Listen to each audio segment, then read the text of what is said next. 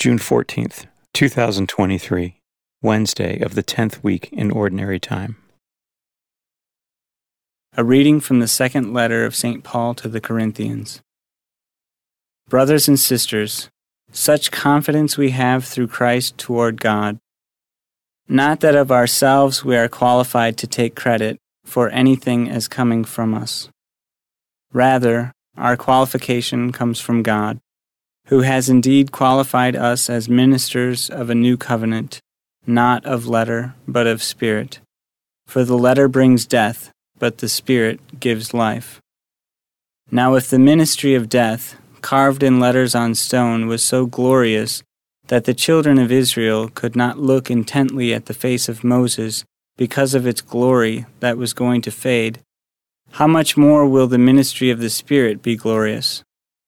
For if the ministry of condemnation was glorious, the ministry of righteousness will abound much more in glory. Indeed, what was endowed with glory has come to have no glory in this respect because of the glory that surpasses it. For if what was going to fade was glorious, how much more will what endures be glorious? The word of the Lord. The responsorial psalm. The response is, Holy is the Lord our God.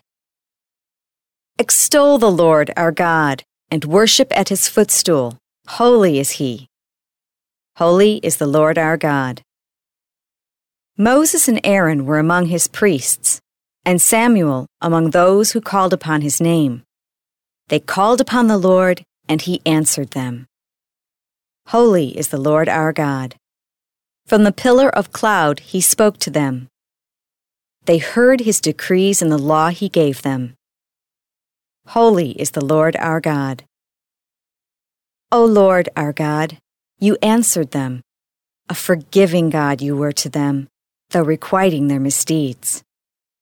Holy is the Lord our God. Extol the Lord our God and worship at his holy mountain. For holy is the Lord our God. Holy is the Lord our God.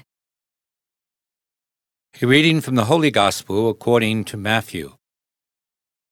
Jesus said to his disciples, Do not think that I have come to abolish the law or the prophets. I have come not to abolish, but to fulfill.